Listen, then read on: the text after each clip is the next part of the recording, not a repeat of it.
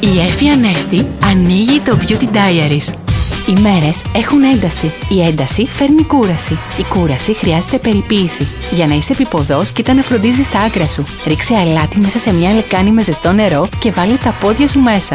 Εύκολο, γρήγορο, οικονομικό. Τι λες? Να σου πω εγώ ότι το αποτέλεσμα είναι εκπληκτικό. Μέτρησες 10 λεπτά. Είσαι έτοιμη. Ξέπλυνε, σκούπισε και πέρασε και λίγο υδατική κρέμα. Για κάνε βήμα, τα φιλιά μου. Ήταν το Beauty Diaries με την Εφη Ανέστη.